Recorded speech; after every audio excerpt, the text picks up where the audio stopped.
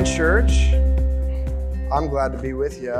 As you can see, sometimes I forget things when we do things differently, but that's okay. I'm thankful to be with you. We've been in a series that we've called Square One, and just kind of trying to peel back some of the distractions that maybe we picked up along the way and ask, like, what are the fundamentals? What is the foundation? What is the basis that we're going to build our faith on? And hopefully, 7 weeks in, we are seeing clearly that all of our faith is based upon the work that Jesus has already done. So as we've been going through this, the first 4 chapters of this letter have very little to do with what we do and how we serve God, and everything to do with how Jesus has done all the hard work, and that our place at the table is a place of honor, and it's a place that we did not earn. It's something that Jesus gave us as a gift. So, and that's our starting point. Our starting point for faith is Jesus, the work that he has done, not my failure to follow him, not my ability to repent good enough, not my strength to serve him well and to avoid all the temptations that come my way. It's Jesus, Jesus, Jesus. So I'm hoping that message has come across so far. And this morning I'd like to begin. Do you ever notice, like, when you're thinking about buying something, you suddenly see the thing you're thinking about buying all over the place? You're like, I don't know, maybe I should get that F-150, and suddenly every car on the road is an F-150, or I don't know what else it could be, but like when we're considering something, suddenly we see it everywhere. And I feel like, for me, as we've been going through this series, the thing that I've seen over and over and over again that's just standing out to me is stories of adoption, which is a story that I'm actually not familiar with personally. I don't have personal experience with either adopting a child or being adopted.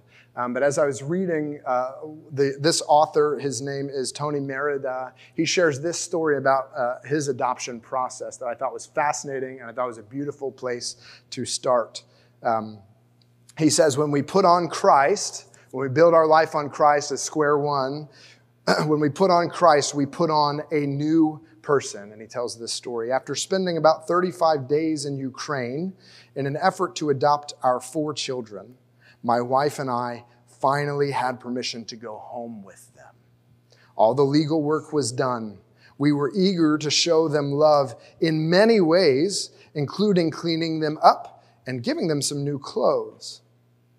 They had been wearing the same smelly clothes and the same worn-out shoes every day since we arrived.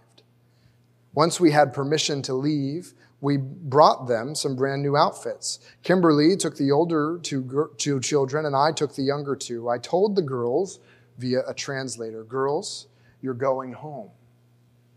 Little Victoria asked, "Forever?" I said, "Yes, forever." And their faces lit up as I then gave them their denim dresses, socks, shirts, and more. And they went into the bathroom and changed every garment. In their orphanage, upon leaving, the children had to leave behind every piece of clothing that they had been wearing. What a picture of the gospel.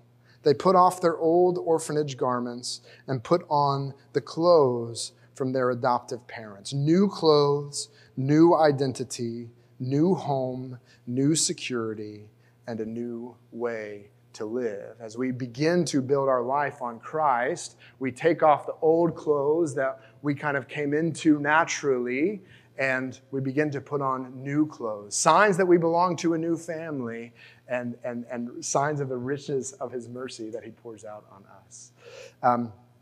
As we continue, let's stop real quick and just pray together. And it's our habit to pray together the disciples' prayer.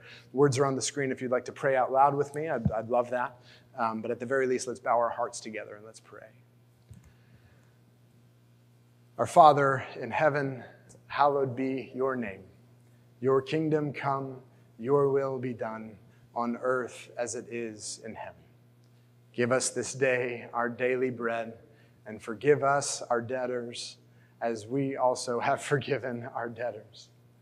And lead us not into temptation, but deliver us from evil. For yours is the kingdom and the power and the glory forever. Amen. Excellent. Let's navigate together to Ephesians chapter 5, the book of Ephesians chapter 5.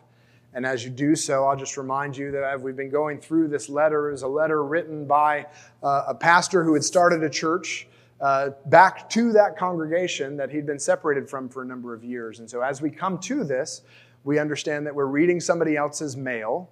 It was not written to us, though it was written for our benefit, if you get my drift there. And we're also in like the middle section of the letter. I've already told you a little bit about what came beforehand, but Ephesians chapter 5 in the blue Bibles is on page 1219. If you want to navigate there, Ephesians chapter 5.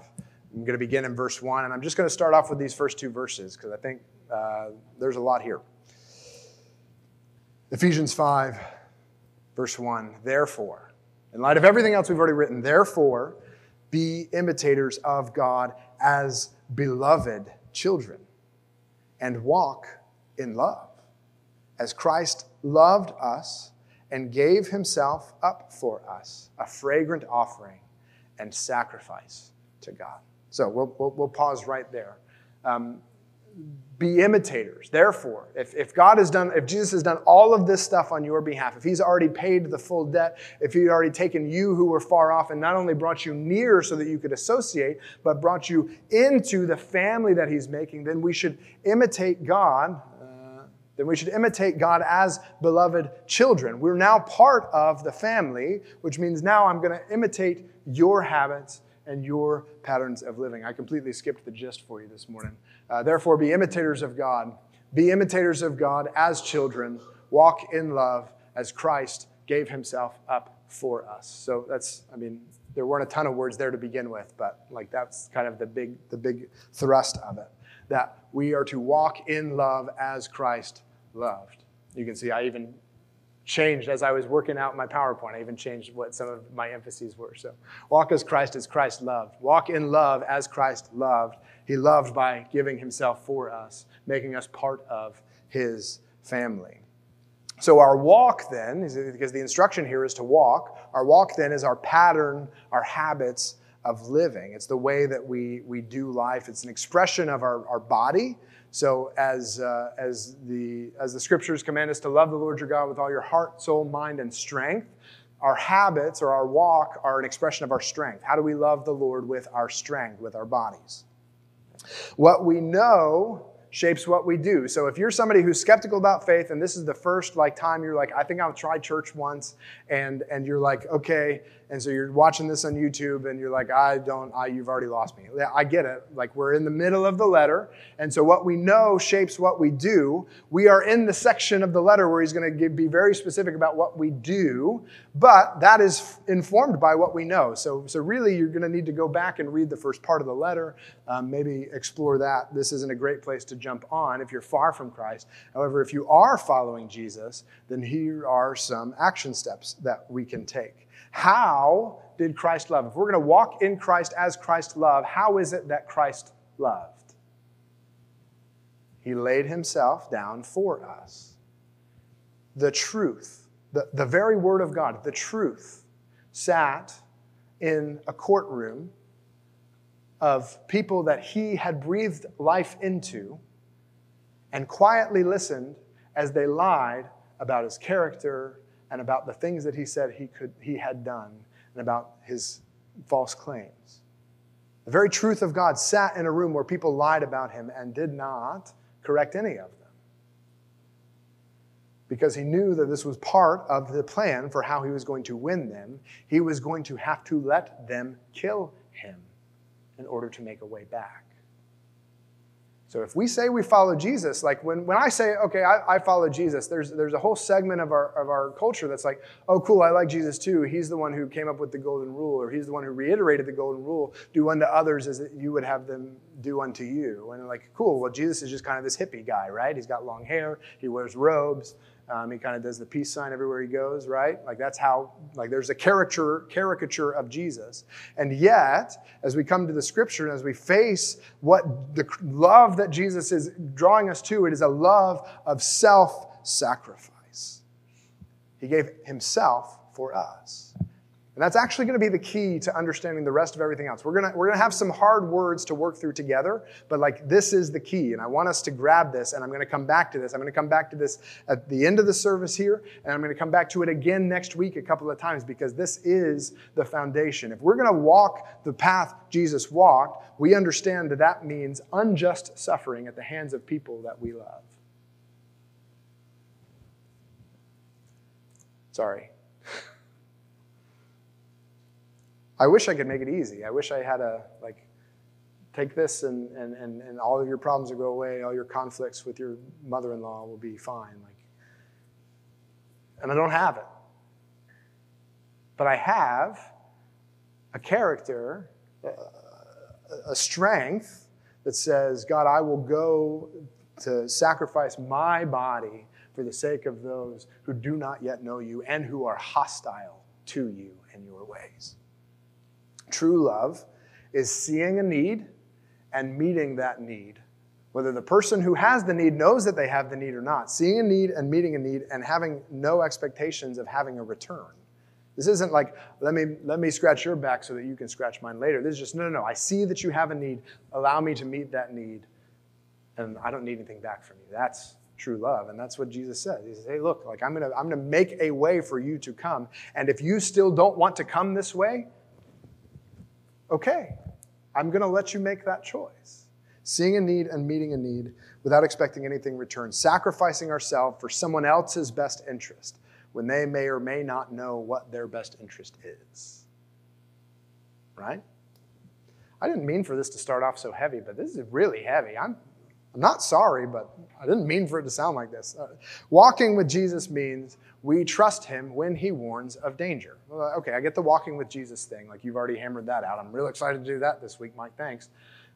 But following Jesus or walking with Jesus means we trust him when he warns of danger. Well, what danger does he warn us with? Because I'm looking at this verse going like, I could probably get a tattoo of that. Like, be imitators of God, walk in love as Christ loved. Like I could probably get a tattoo of that. I have a sticker on a coffee cup that says walk in love. There's a whole clothing company branded in that way, walk in love. And like that's a message of the gospel, like walk in love. Like Jesus loved you and now you walk in love. Like that's a beautiful picture. But then we come to these next verses, which I don't think that we would get a tattoo of.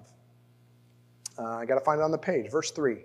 But sexual immorality and all impurity or covetousness must not be named among you, as is proper among saints.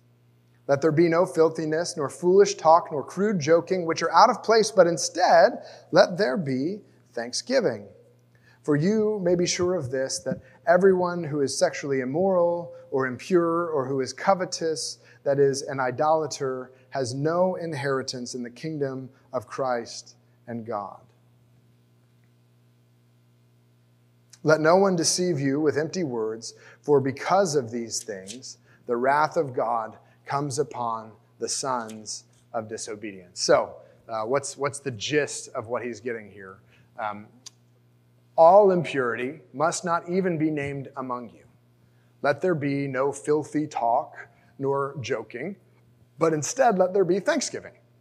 You may be sure that everyone who is an idolater has no inheritance in the kingdom. Let no one deceive you. The wrath of God comes upon disobedience. So as I kind of walk through that gist, as I'm trying to key in on what's the basic message that he's trying to get across here, there's something that you may feel like is missing. Because when I read that passage the first time, the thing that was smacking me in the face was sexuality, wasn't it? Like that was the thing that I was like, oh, we get to talk about sex on a Sunday morning. Like I should have gotten a PG-13 notice before I walked in, right? And yet, I think that is a symptom of something that is actually a deeper heart issue. And so as I've gone through and tried to highlight the gist, I think the main concern is idolatry. Idolatry. Now, idolatry is a huge emphasis throughout all of the Hebrew scriptures. It's kind of incredible how often it comes up. And idolatry and humanity being created in the image of God is a point of fascination for me. In fact, I've tried to write 2 separate sermon series on this topic. One was in 2017, and it was awful. I won't even tell you the name because I don't want you to look it up. Because I wrote the thing, and then I had a baby, and so other people preached the thing that I wasn't even sure I quite understood how to articulate yet, and it was just a nightmare. So sorry about that.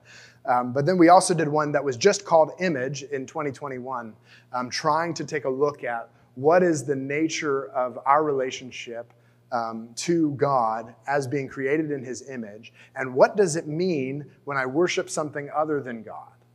Like, it's a huge thing. The story of the Hebrew scriptures is fascinating. It doesn't try to prove that God exists. It just says God existed and he made everything. Like that's it. Like he just made everything. And then humanity screwed up and was like, I don't really want I think I could do a better job. I would rather be like God than be made in the image of God. So I'm going to try to do your job. And that doesn't go well because now we've got conflict in the relationship. And the rest of the story is God showing up to people who knew about him in the past and introducing himself as, hey, by the way, I'm the God who created everything. I'd like to have a relationship with you. Like over and over, every chapter, every page you turn, it's like, I'm the God that's been doing things in the world, like I would like to talk with you. And people are like, I'm the God that would like, and we go a couple more generations. I'm the God. So we start with Abram, who was probably just a pagan, like probably wasn't doing anything to follow God. And suddenly the creator of the universe shows up and says, hey, I know that you think you've been worshiping other gods, but what I need you to do is I need you to trust me and me alone, and you're going to have to move and all this kind of stuff. And he's like, okay, cool. Like, I guess that's what we're doing now. I'm a monotheist. And he just does it, which is crazy. But then he's got, over and over again, he's got to come to his children. And when he comes to his children, he says, I am the God of Abraham, Isaac, and Jacob. I am the God of Abraham. I am the God who took you out of Egypt. I'm the God of David. Like he's always reminding people, I'm the one who's been active in history this whole time. Like, would you please just stay in relationship with me? Please. That's what I'm trying to do here. And so finally, he sends Jesus. It's like, this is the way that I'm going to communicate what my character is like. I'm going to put him on the earth, and he's going to walk, and he's going to follow me. And I'm going to communicate clearly what I am like through the life of Jesus. Cool, finally. I got something easy to wrap my head around. Except that Jesus isn't really easy to wrap our head around, is it? Like I don't know about you. If you think you understand Jesus, then I just invite you to read the Sermon on the Mount again, Matthew chapter 5 through 7. Because every time I think that I know what's going on with my faith, I read that, I'm like, I don't know what I'm doing here. Like, this is all. We'll start it over again. Okay. That was all a digression from idolatry being a huge thing. God shows up to a group of people and says, hey, I'm the one true God. I'm the one who made everything, and I want to be in relationship with you. I want to dwell with you. So I'm going to make you a special people, and you guys are going to have parties every couple of months to remember all of the things that I've been doing with you. And I just need you, all I need you to do, I just need you to worship me. Just me. Just me. Can you and me just be in a relationship, you and me and all your kids? Like, I just want to be in a relationship with you. And they're like, yeah, but I heard about this other God that, like, if I have sex with that temple prostitute, then maybe my crops will grow better.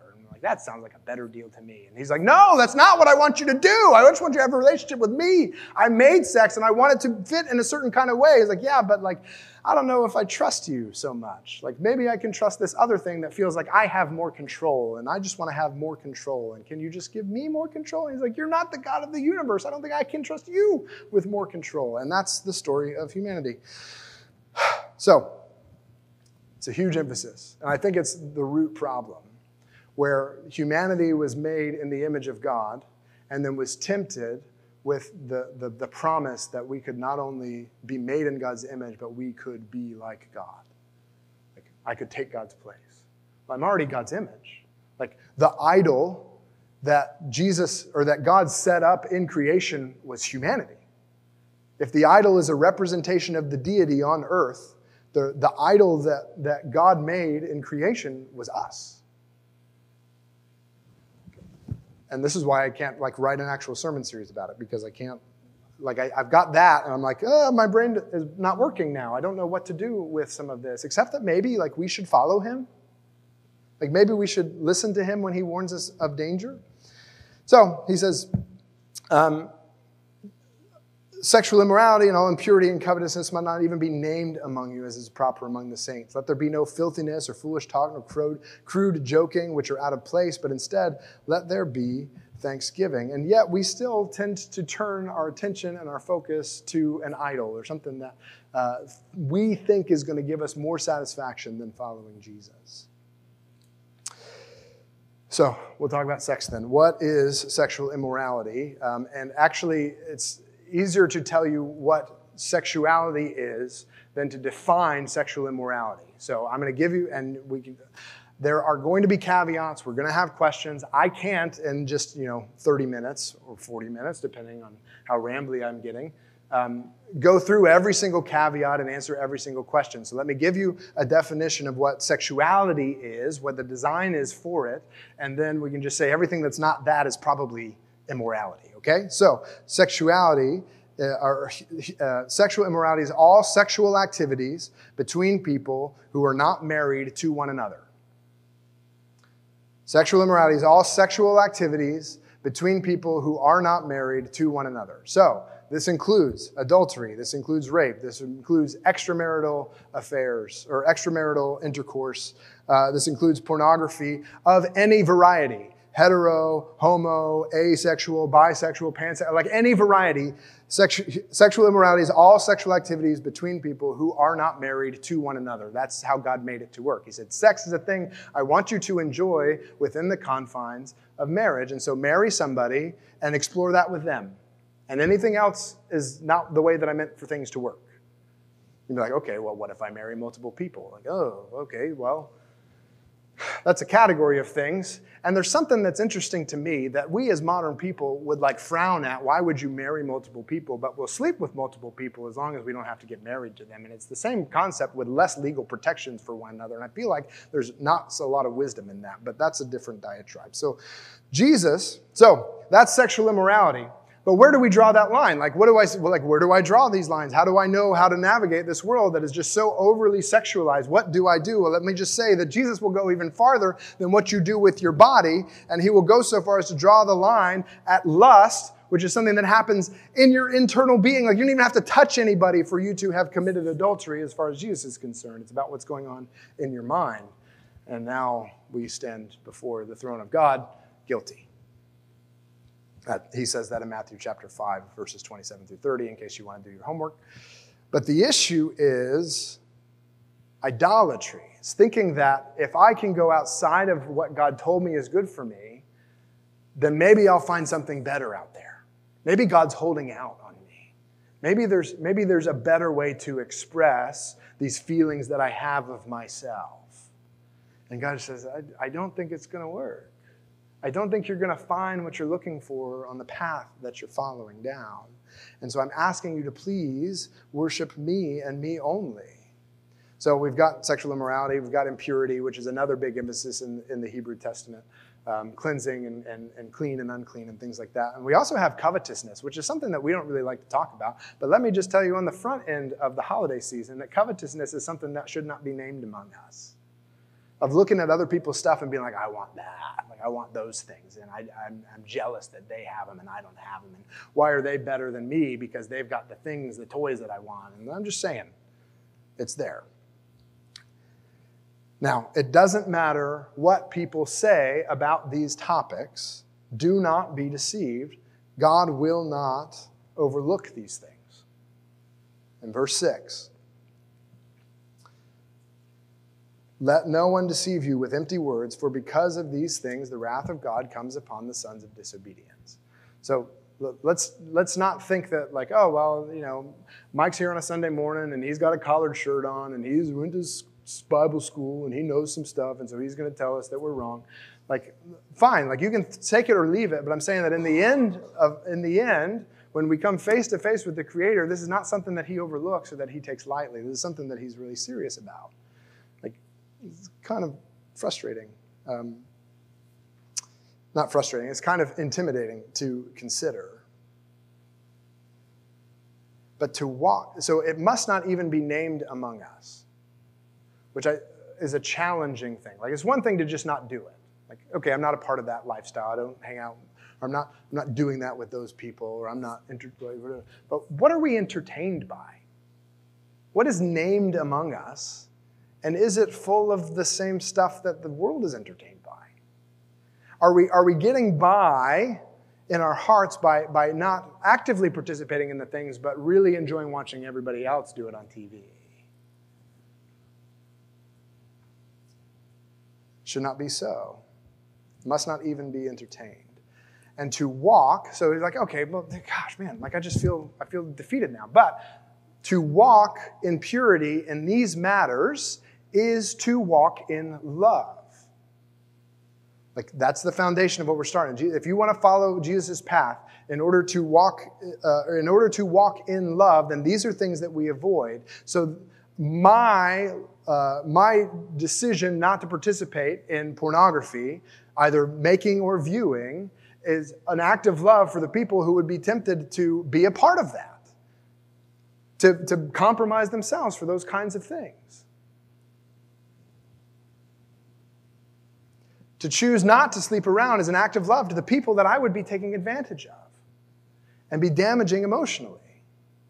We think it's all about being stodgy and like, oh no, you're just a Puritan and you don't ever get to have any fun. It's not that. Have as much fun in your bedroom with your spouse. That's the way it was meant to work. And that's good. In fact, God said it was very good. But when we take it outside of there and we try to make gods of it is when we fall. So what do we need to make a break with? That's a lot. It's very specific, right? What do we need to make a break with? What do I need to make a break with? What apps need to come off my phone? What limits need to be put on my phone? What do I need to unsubscribe from? It's not that we go out seeking these things. We kind of trip into them, and then we've got the subscriptions, and the subscriptions just kind of drag us along. And I didn't ever mean to watch Netflix for 12 hours straight, but here I am, because I'm still subscribed, and I was bored, right? What do we need to make a break with? Because walking with Jesus means we trust him when he warns us of danger. He says, this is dangerous. This will not be good for you. And so please listen to me when I tell you these things are dangerous and must not even be named among you. Let's read a little bit more in verse 7. Therefore, so in light of all of those things, therefore do not become partakers with them, them referring to the sons of disobedience, the people whose pattern of life is those things. Therefore, do not become partakers or partners with them, for at one time you were darkness, but now you are light in the Lord. Walk as children of light, for the fruit of light is found in all that is good and right and true, and to discern what is pleasing to the Lord. Take no part in the unfruitful works of darkness, but instead expose them.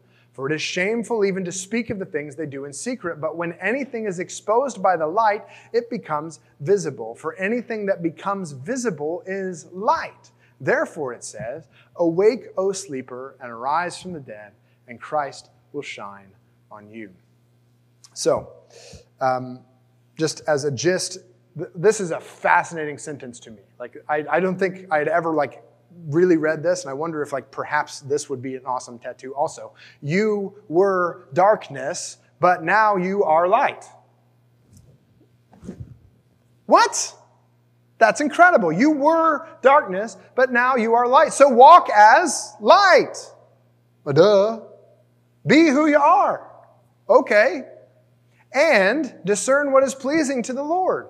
Well, I guess that makes sense. If Daddy adopted me and now I'm part of his family, then perhaps I should try to figure out what makes him happy. Take no part in works of darkness, but expose them. For when anything is exposed, it becomes light. Now, I just want to say this is the gist, and so this is not everything that the text says, but there is a logical order to what he's saying here that I think is fascinating. When anything is exposed by the light, it becomes visible. For anything that becomes visible is light. So he says A equals B and B equals C, so A equals C is what I've done, right? It's a logical progression.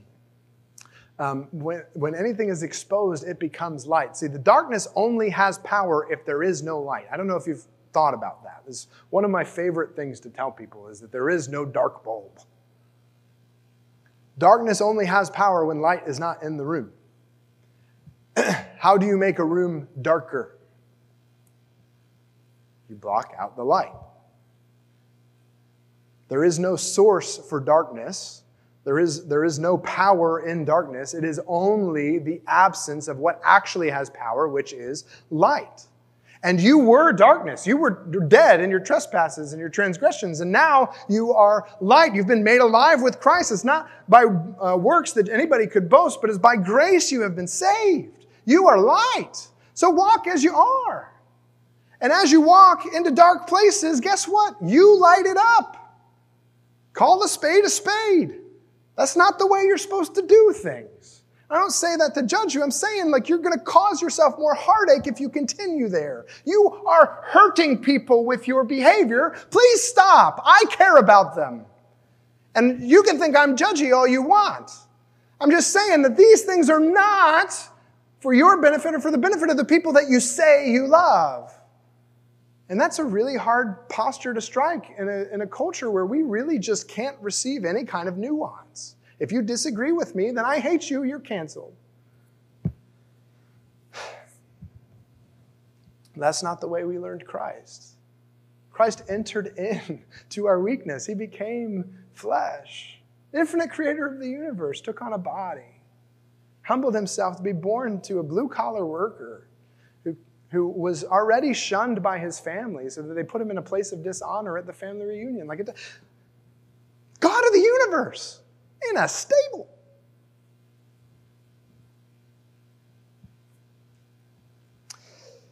Exposing darkness robs it of power. There is no source for darkness.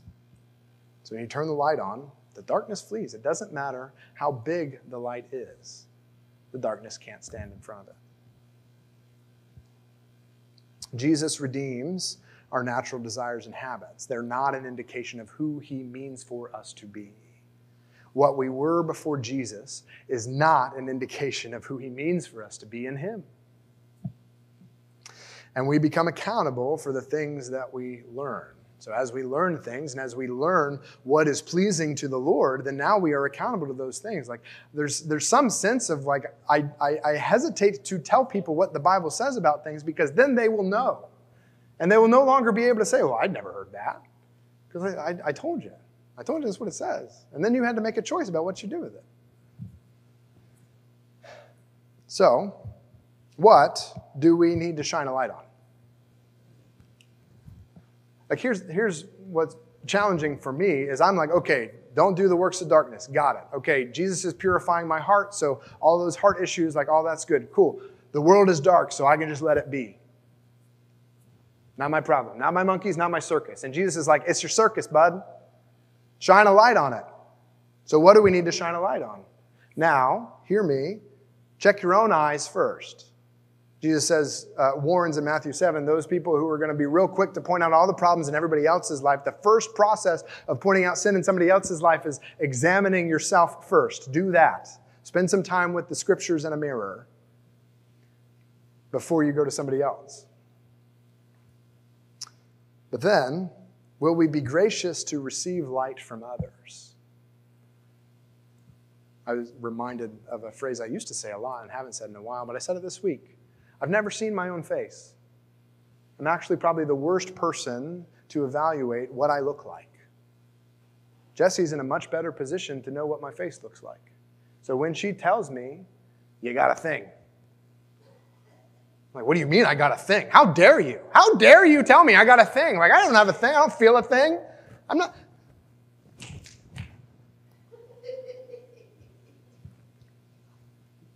And she's so gracious. Mike, I'm looking at your face. You got a thing. Just wipe it off.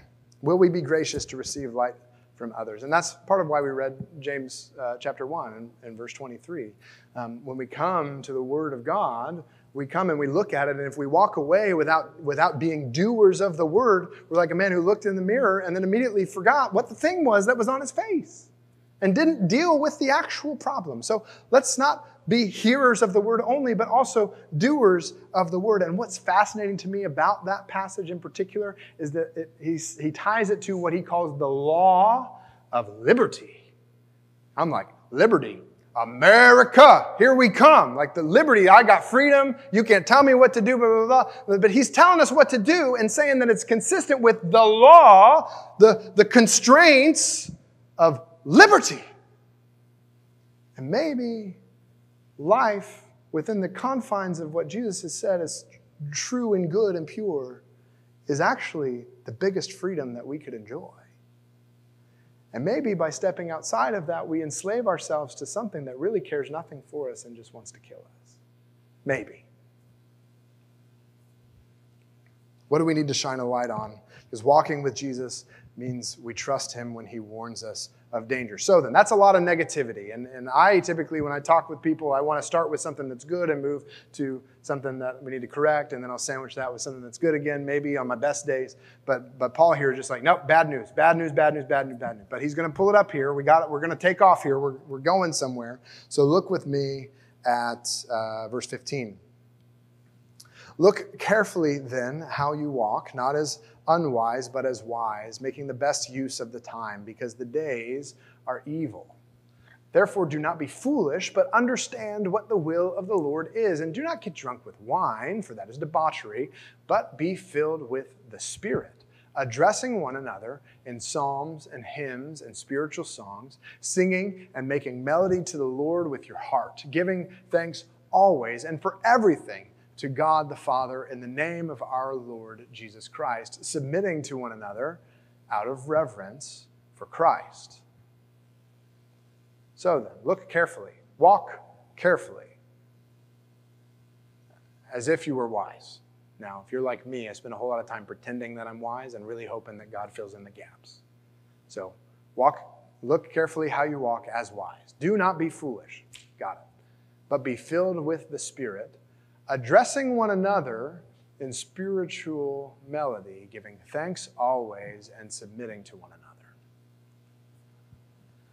Again, as we try to figure out how we walk out these principles of love, it's fascinating to me how quickly it goes back to the way that we talk.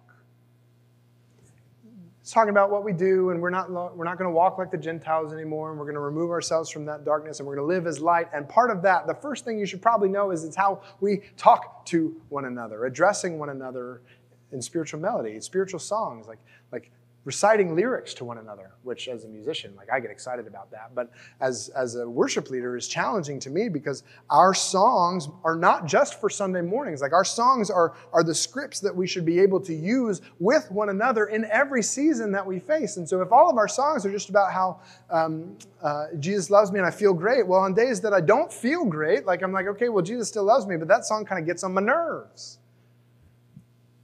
So there was a time, a number of years ago, where I introduced a song, and it was when I was just leading worship. I wasn't the pastor here. I was just leading worship, and I was like, hey, you guys are not going to like this song, but you're going to need it. And it's our song in the night.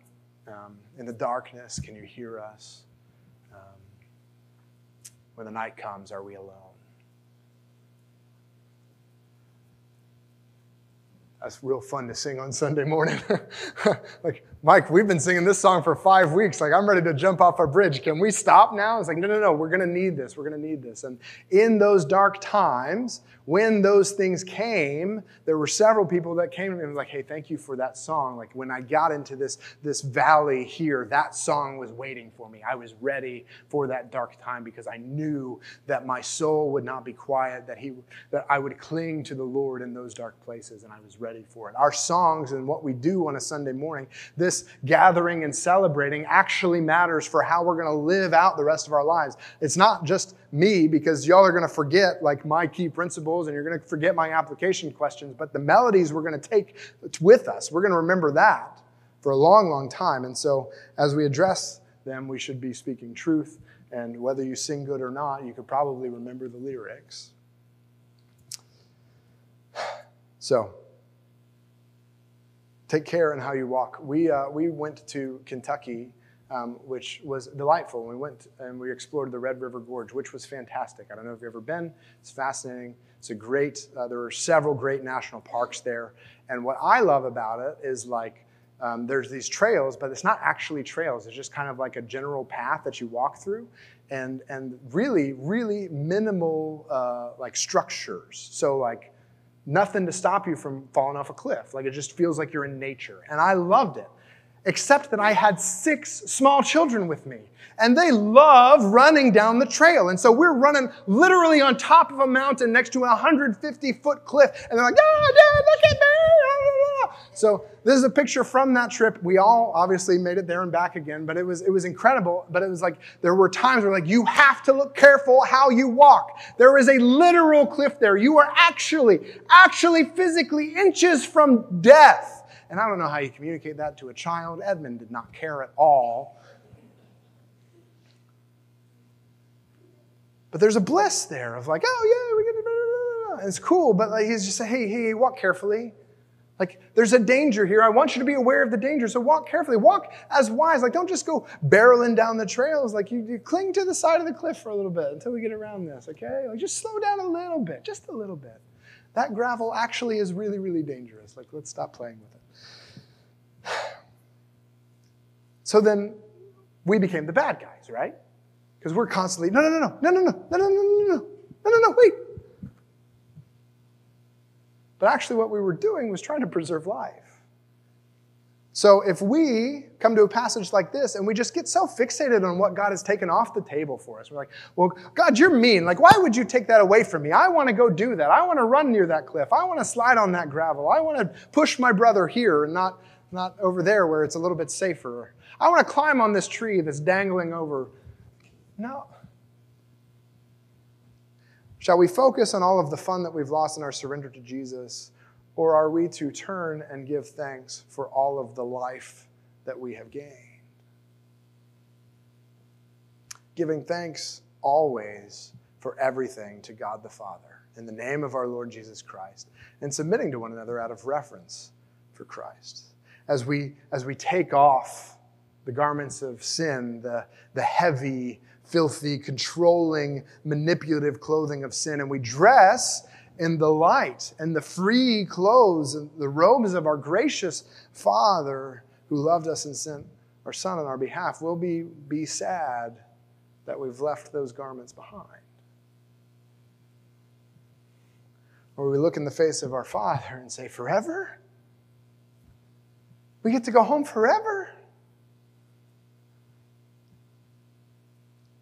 And so we submit to one another as a true family would. Not like a bunch of people that are kind of like Cold War roommates. Have you had a roommate that you had a Cold War with? I did, for sure. You're just like, we exist within the same space, but there is no relationship here. Like a Cold War, like that's not Jesus' picture of the church. It says, you guys are submitting to one another out of reverence for Christ. The passage that we love to preach at weddings, 1 Corinthians chapter 13, love is patient, love is kind, is not envy, does not boast, is not arrogant, is not proud, is not rude. Like all of that stuff that we tell people as they're getting married, like, hey, remember this, you're going to need this, oh, it's going to get rough. But that passage was written not for married couples, but for the church. Love is patient, love is kind to the person on the other pew. Does not envy, does not boast to the person at the door. That's Christ's picture of the church. We submit to one another as a true and loving family, not as Cold War roommates. If you want to learn more, Lord willing, we'll talk about that next week specifically. But it's not just turning away from the darkness, but it's putting on the light. Are we turning to light as we break with the darkness? I asked earlier, like, what do we need to break from? What do we need to break from? What do we need to get out of our life? But if you just empty your life, like, your life hates a vacuum. When have you ever had just free time? It gets filled with something. So are we turning to light as we break with darkness? Does that mean that you got to go to church more? You got to just listen to sermons all the time, especially mine? Like, what is it? What do we fill our lives with? No, it's not that. It's that, are we walking together in love? Are we building relationships as a family? Are we sharing our ups and downs with one another? Speaking to one another in psalms and hymns and spiritual songs, singing and making melody to the Lord with your heart, giving thanks and always for everything to God the Father in the name of our Lord Jesus Christ, submitting to one another out of reverence for Christ. Like, I think if a community got that, that we might stand out a little bit. And there might be some people that say, you know what, maybe that Jesus guy changes lives. Because I didn't grow up like that. And I didn't have anybody that cared for me like that. And those people don't even know each other. And look at how much they're willing to give for one another. So are we turning to light as we break with darkness? Let's pray. God, we're grateful to be your kids. And Lord, sometimes we're hesitant to acknowledge our immaturities. We want to play sometimes with the things that you say are going to hurt us. So Lord, would you help us to trust you? God, would you give us understanding where we need understanding, but Lord, where it becomes a dark fascination, Lord, would you deliver us out of that? God, I don't mean for these verses to be proclaimed in a way that's going to lead to legalism that says if we don't do good, then you're not going to be happy with us. You've already done all the work. As we look at what it means to live within this new family that you're making, God, would you be the one who's guiding and directing our conscience? There's lots of voices in our head. Would you be the one who's guiding and directing our conscience? And would you help us to trust you? When you say there's danger, and also when you say there's life.